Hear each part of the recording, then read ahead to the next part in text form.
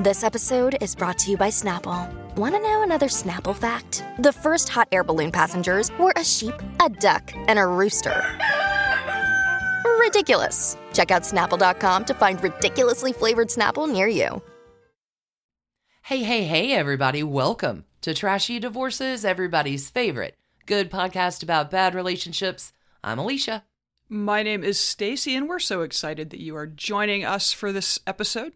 Yeah, it's going to be a lot of fun. Stacy, you are taking a little bit of a spider web from the Shirley Jones story this week, and this episode is going to focus on her stepson, teen heartthrob, teen idol, David Cassidy. Oh, I Think I Love You. Keith Partridge. Oh, Keith Partridge. This is going to be a good one. Lots of dish there. A little bit of tie-in. I'm not even going to mess around with this, Stacy. I am so curious about this story because I ended with Shirley Jones. Let's get into David Cassidy and go.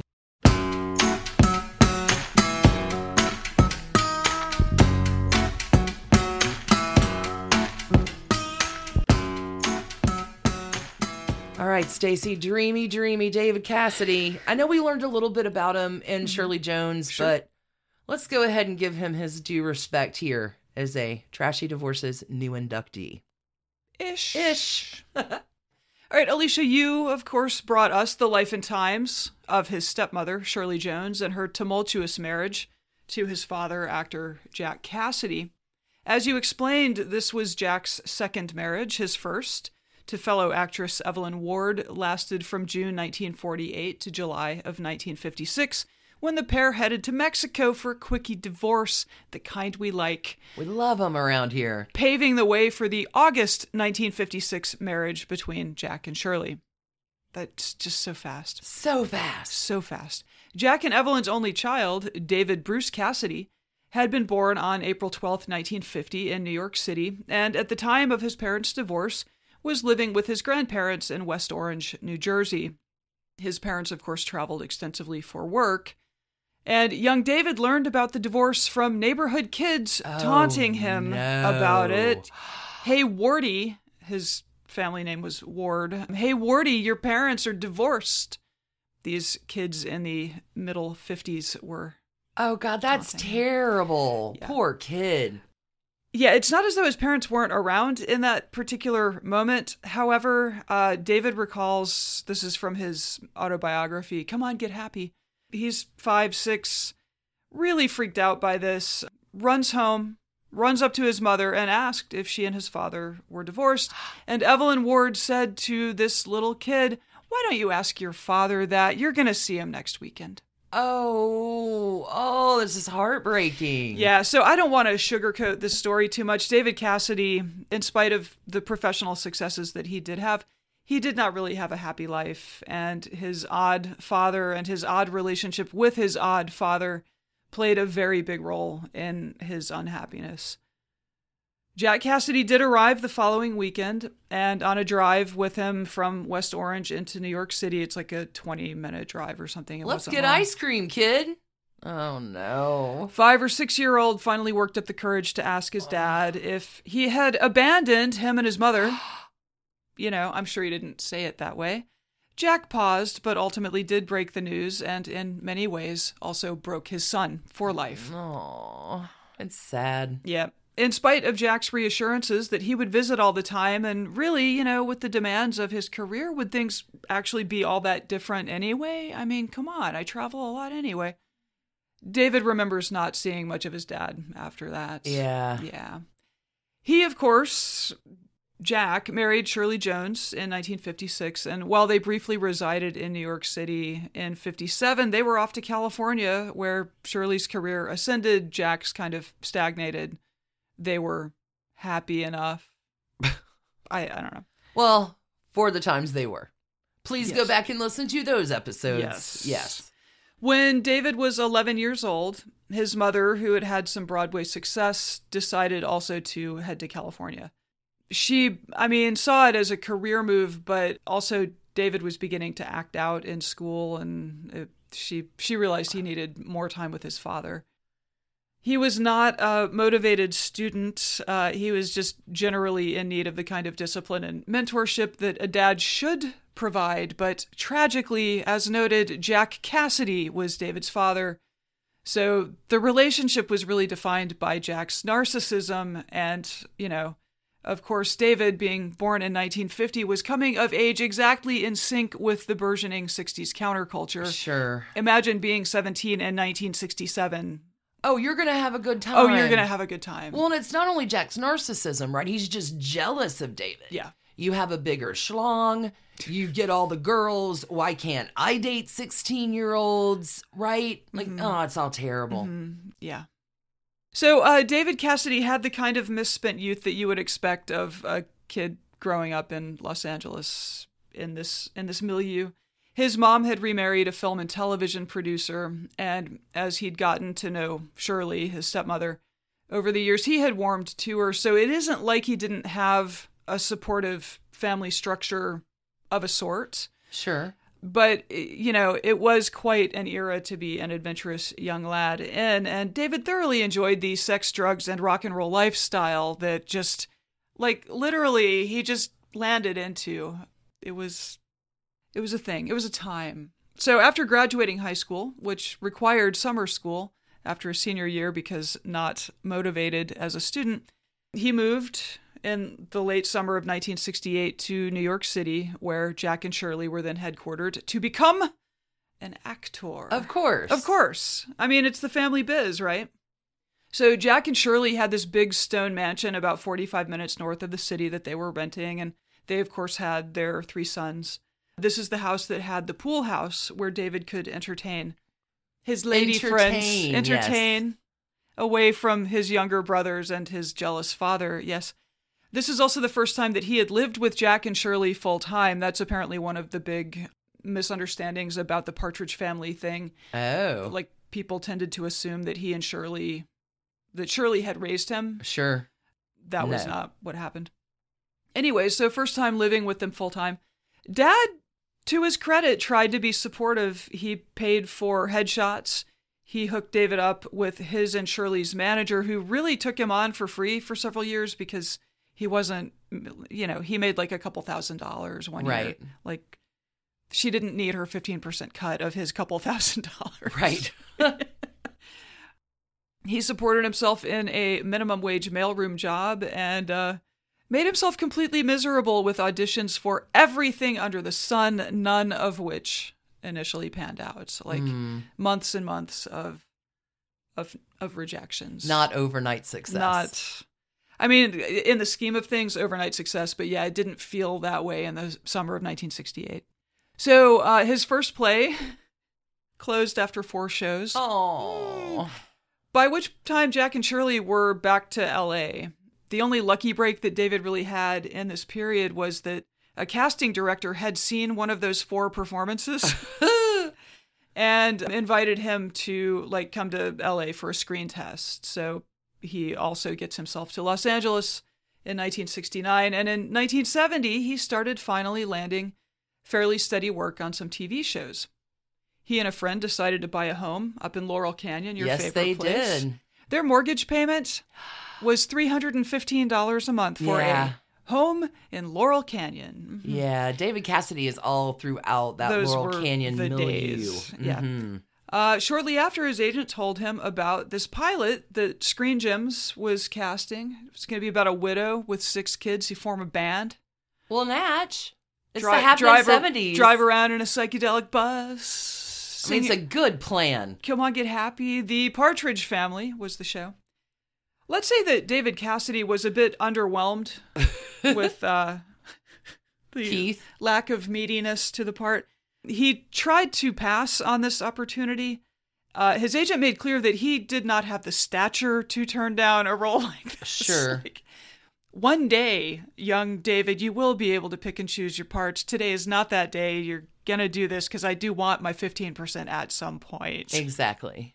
So he was going to need to get comfortable with how wholesome this show was going to require him to be.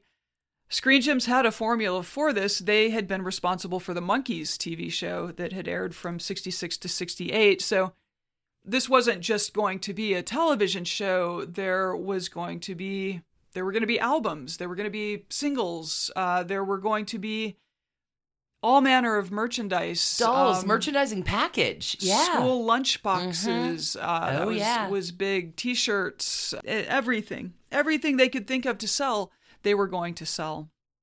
David didn't even know that Shirley Jones, his real-life stepmother, had been cast as his Partridge Family mom until he showed up on set. Hi, Shirley. Hey. What are you doing here? He thought his role was very minor. His lines were extremely boring. Hey, Mom, I'm home from school. He's playing a 16-year-old, and he was not exactly overjoyed by the very not cool costumes that they would wear on stage. It was the opposite of cool. And, young David Cassidy understood it was the opposite of cool.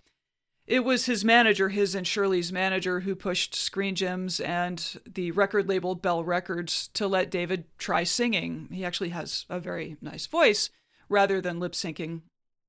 Keep in mind, while he played guitar a little bit and he'd been in bands and he had done musical numbers in plays, he understood himself to be an actor for this gig. He wasn't dreaming of pop stardom. That wasn't.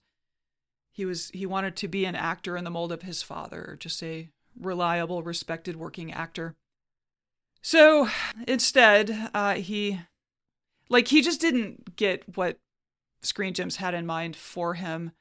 By the time he kind of started to grasp what was going to happen, it was too late. So the aspirational, serious actor was going to be turned into a teen idol, making kid-friendly pop records that tween girls would listen to while staring at his poster on their walls. Yeah, that psychedelic bus had already begun its journey. Yes, thus did the Partridge Family launch onto TV screens in 1970. Critics trashed it lustily from their bored, jaded perches in the big cities. But an eager public lustily ignored the critics, and the show, its music, and David Cassidy himself became massive, massive hits. This is a good spot to take a break, and when we come back, we're going to talk about David Cassidy's pursuit of something like a normal life, having been shoved into a cheese grater of celebrity. Cheese grater of celebrity. That's quite a turn of phrase. All right, friends, see you on the flip. Hey, Trash Pandas. When you need a brain break from your day, let me recommend the game June's Journey for Android and iPhone. It's a hidden object mystery game where you are solving a murder, uncovering family secrets, and, exposing official corruption, all in an extremely stylish 1920s setting. Every scene takes you deeper into the mystery and introduces you to an expansive cast of characters as June Parker explores the questions surrounding her sister's apparent murder-suicide at the family's beachfront estate. Add your own elements to the island, from lush gardens to gorgeous new buildings. This story has so many twists and turns. Right now, we are on a global journey attempting to rescue June's niece, Virginia. It's a great combo of gameplay. It's a memory puzzle, a design project, an intriguing storyline with genuinely fabulous art.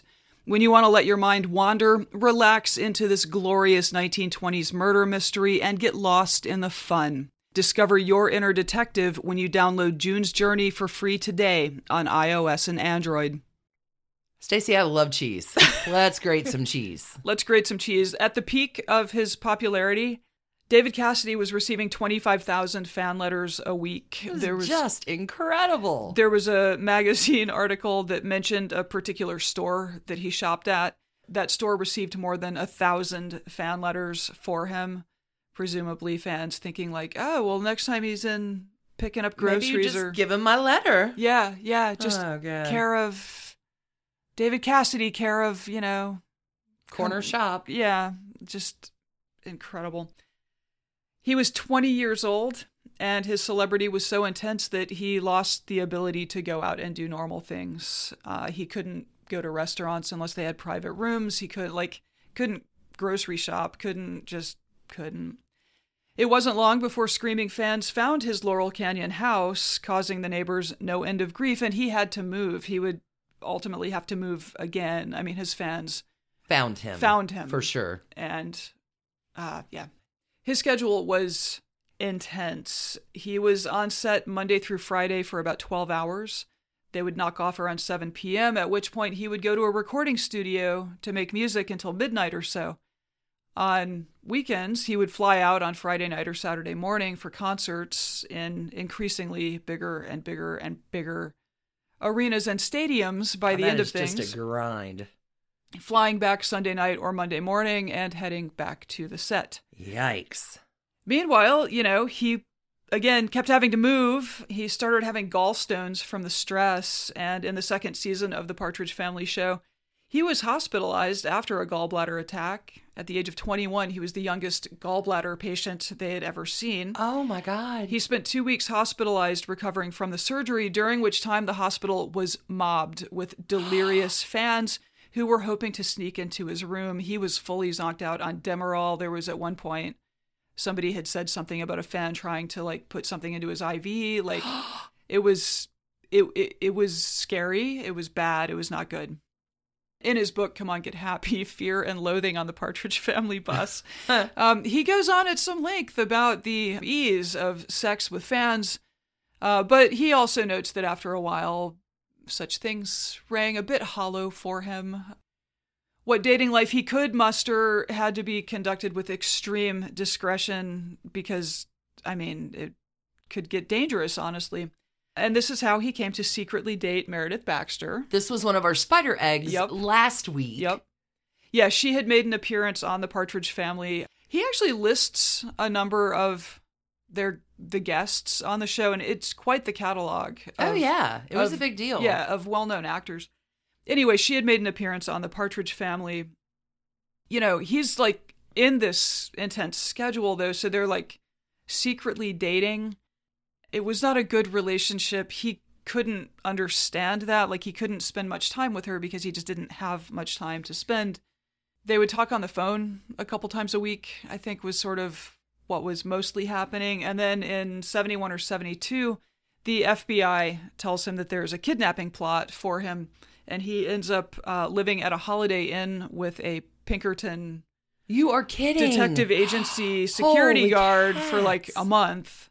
During which time Meredith Baxter and David Burney started their relationship. And yes, he does talk about how they were filming one stage over. You mentioned this last week. He kind of had to see it happening. He sort of says she's the only other actor that he dated in this time period that he had any kind of carrying a torch for. So anyway, womp womp, David Cassidy. So if you're wondering how dear old dad Jack Cassidy was handling his son's sudden stardom and these 25,000 fan letters a week and the absolute chaos, here is what Jack told the New York Daily News in 1974 when writer George Maxion asked if Jack would object to his other sons following in David's footsteps. Quote, "Sure, some of the boys could follow David, the bubblegum star.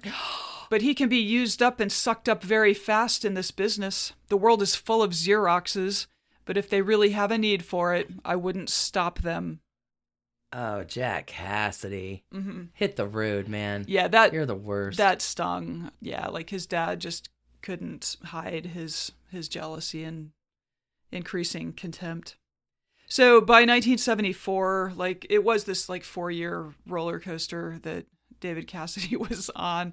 He was pretty over it at this point. His life had been destroyed. The teen magazines were partners with Screen Gems in promoting him. He just did not know this was going to happen to him. And I think he probably would choose differently if he could. Anyway, so 74, David announces he was going to fulfill his current obligations. So there was the 4th and final season of The Partridge Family show. And then there would be a concert tour that would take him around the world one last time. And then he was nope, and he was out. He's going to retire for a while. He's 24. Sure. But yeah, again. Take the money, take a break. So he did. He spent a few years trying to understand what exactly had happened to him in that 4-year stretch of chaos. They would have to, when he had shows, they would drive him in the trunk. They took him in an ambulance one time to try to keep fans from mobbing him. It was just... He's like all the Beatles all in one. It's a lot. He outsold the Beatles. It was a lot. Also in this period, made some attempts at like a détente with his father, he was feeling like, well, if I'm out of the spotlight, maybe my dad will stop being jealous of me and we can have some kind of relationship. But, obviously Jack Cassidy died in that tragic fire at the age of 49 in 1976. The two had not spoken in 9 months. And that had been Jack's choice. Like, he was at that point just like severing ties with... Well, he wasn't in a very healthy mental No, his state. mental health had been eroding for several years. But, David and his brothers were all completely devastated by the loss. And so, grief maybe helped to inform a fairly dramatic step that David took in 1977, as he was still reeling and he was still feeling professionally aimless. He got married! Yay! Mazel! Woo! To actress Kay Lenz, a woman that he had known for all of 6 weeks. Oh my God. Kay had also recently lost her father, and while some good came from this relationship for David, he writes that they were never a great fit for each other as spouses. They were just emotionally very different. She was by then an accomplished actress. She had won an Emmy. And as he's watching her, read scripts and evaluate parts and do the actor thing, he realized that he missed doing that sort of thing himself. So he reached out to his old contacts in television and let them know he'd be into auditioning if they had roles he might be a good fit for, which got him back into acting a bit. And he even got an Emmy nomination for a role that he played in 1979 because The World is Weird. Okay. And that's all well and good, but Kay's career was pretty heavily impacted by her time with David. It wasn't until 1989 that she would again be honored with an Emmy, and People magazine wrote the Kay Lenz story this way at that time. At the beginning of her career, Lenz did seem to be doing everything right. The daughter of Ted Lenz, an LA broadcast producer, and Kay, a radio engineer and sometime model, baby Kay made her acting debut at 6 weeks. Wow. Cradled in the arms of Betty White on the variety show Hollywood on Television. At 19, she got what promised to be her big break, a part opposite William Holden in Breezy, directed by Clint Eastwood. Wow. Though she earned good reviews for the 1973 film and seemed poised for a breakthrough, she settled into a string of forgettable TV parts. Quote, if the role had a big V for victim on it, they'd hire me, she says. I was a teenage mother so many times that the only way I could tell them apart was how I delivered, whether it was natural, Lamaze, in vitro, or not of this planet. So the People magazine piece continues. The work enabled her to buy a modest home in the Hollywood Hills, where she lives today and where she first resided with David Cassidy when they married in 1977, just 2.5 months after meeting on a blind date. Although Lenz says, I absolutely adored him, she now sees that her whirlwind romance with Cassidy, who was still immensely popular after quitting the Partridge Family in 1974, may have been doomed from the start. Quote, I wasn't used to that state of stardom lifestyle, she says. When we eloped, it was on the national news. All of a sudden, I was getting mail from women telling me that they had 3 of his children. Oh, God. The marriage lasted 4 years, though it was rumored that Cassidy had problems with drugs. Lenz firmly denies they were a factor in the breakup. I did drugs. Everybody did, she says. But they were never a problem for us. She remembers being unhappy, but I wasn't sure why, she says. The two parted amicably. Cassidy has since remarried, yet Lenz fell into a slump. Part of it was because of the divorce, she says. My self-worth was down. Lenz didn't work for more than 2 years and could barely make ends meet. Quote, on my 30th birthday, all the presents I got were boxes of food. That's what I needed. Wow. Yeah.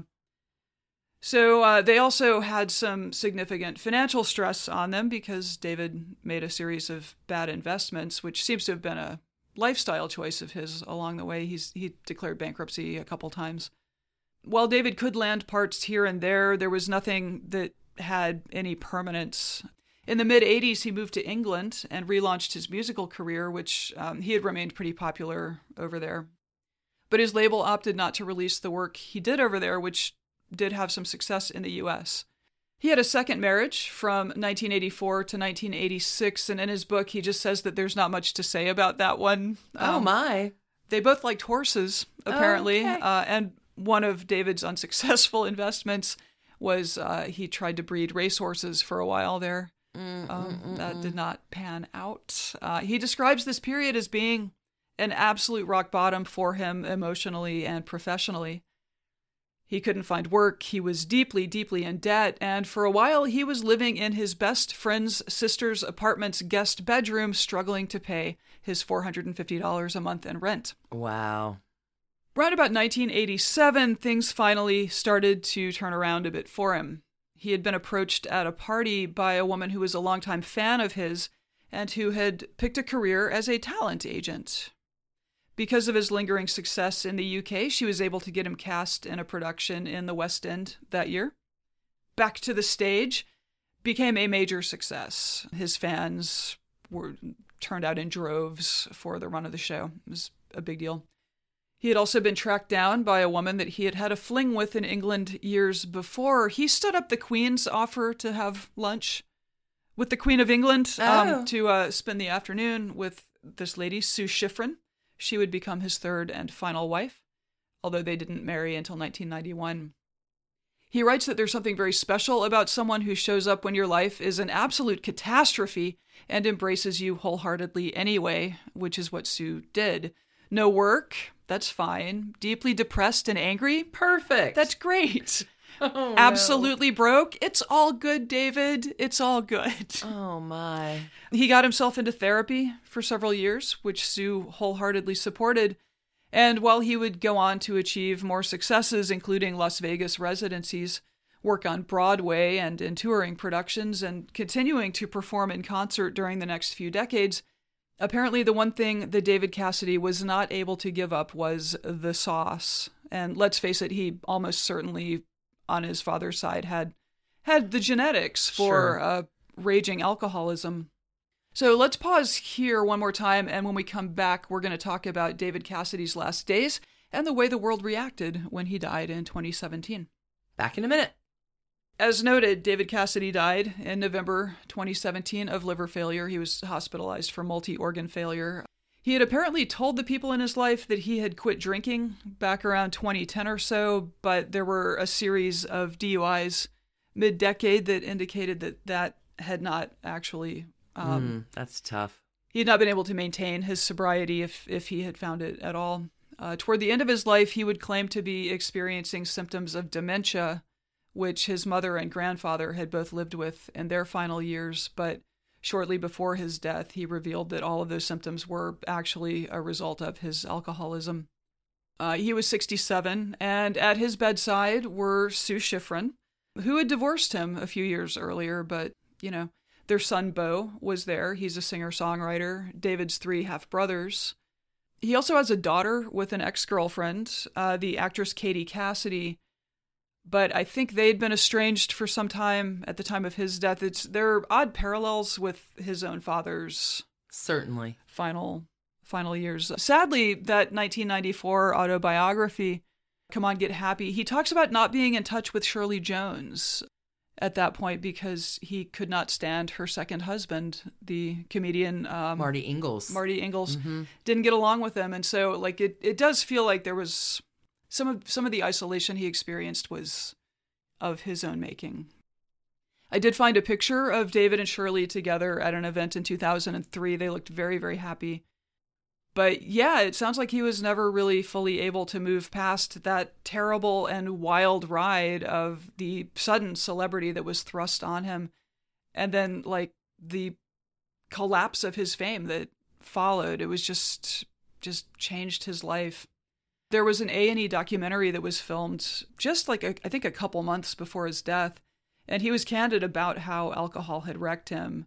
He was dealing with liver and kidney disease at the time, and he said, I did it to myself, man. I did it to myself to cover up the sadness and the emptiness. According to his daughter, his final words were, so much wasted time. The Guardian wrote this in his obituary. Most teen idols eventually find fame a grind, but Cassidy resented it almost from the start. His aim was to be recognized as a serious actor, but that was scuppered by playing cute Keith, the eldest of 5 singing siblings. I was pigeonholed as a teen idol, and there's no credibility, he said in the 80s. I paid a tremendous personal price, It's a very empty, isolated, lonely existence. He often reminisced bitterly about the turn his career had taken. Just before The Partridge Family, he had believed he was on his way to professional acclaim after winning one-off roles in a handful of U.S. TV dramas. But while he proved competent, nothing could distract attention from his fine-boned prettiness. Even before The Partridge Family launched in 1970, the teen magazines were circling with introductory articles such as David and Those Special Kisses. Gloria Stavers, editor of the top-selling 16 magazine, said, "I'd been waiting for someone like him for years." Cassidy, for his part, responded, "I'll feel really good when it's over." That is tough. Yeah, the full quote of his there was, "I'll feel really good when it's over. I have an image of myself in 5 years. I'm living on an island. The sky is blue. The sun is shining, and I'm smiling. I'm healthy. I'm a family man." Didn't quite work out that way. So, kind of the sad life and times of one-time teen idol David Cassidy. Well, that was a downer of a story. That was kind of sad. Yeah. I do have one more trashy bit. We're going to come back in Spider Eggs with another illegitimate child that was discovered a little bit later in life. That's kind of interesting. So Patreon folks, stay tuned for that. Stacey, do you have a number of trash cans, or is it just too sad to assign? I think all the trash cans go to Jack Cassidy. I would get on board with that. Yeah. I'd get on board with that psychedelic trauma bus. Yeah. The psychedelic trauma bus. Good phrase. So yeah, thanks everybody for tuning in to this downer of an episode. Thank you, Stacey, for bringing everybody down. Thanks everybody for tuning in. Patreon folks, again, stay tuned for Spider Eggs. We got a little bit more coming over there. We got a Spider Webs this week over at patreon.com/trashydivorces. All the good stuff over there if you are interested in expanding your trashy journey. I'm going to be back this weekend for you with, oh gosh, a heck of a story. A little bit more uplifting than the one that you just told. Hug your people, everybody. Yeah, good advice. Good advice. Tell the people you love them, you love them. Always a good thing to do. And, also keep your hands clean, I guess. Keep those hearts trashy. Know where your psychedelic bus is parked. Yeah. No, I'm just teasing. Friends, thanks everybody again for spending your time with us today. Hope y'all have an incredible rest of the week. We'll see you back this weekend. Bye, y'all. Bye. And thanks to you for listening. Trashy Divorces is a Hemlock Creatives production, created and produced right here in Atlanta, Georgia by us, Stacey and Alicia, with a little research and writing help from the brilliant Melissa O. Our art is by Sydney V. Smith. That's Sydney V. Smith at carbonmade.com. And our music is used with permission of Ratsy. Check her out at Ratsy's store on Instagram, and definitely drop into Ratsy's store anytime you're in Oberlin, Ohio. You can contact us at trashydivorces@gmail.com or find us on the World Wide Web at trashydivorces.com. If you need more trash candy in your life, our Patreon community includes some of the very best humans around and thousands of hours of bonus content at every level of support. Join the fun at patreon.com/trashydivorces. Interested in some Trashy Divorces swag? Check out our merch shop and Trash Panda Enthusiasm Society at bit.ly/trashygear. Want to advertise with us? Reach out to sales@advertisecast.com for more information. And last but not least, come play with us on social media. I keep most of our Trashy Divorces Instagram hopping. Stacey and I share it up over on Facebook, including our Trashy Divorces podcast discussion group. Come join us over there, and thanks again, everybody, for listening. Keep it trashy, y'all.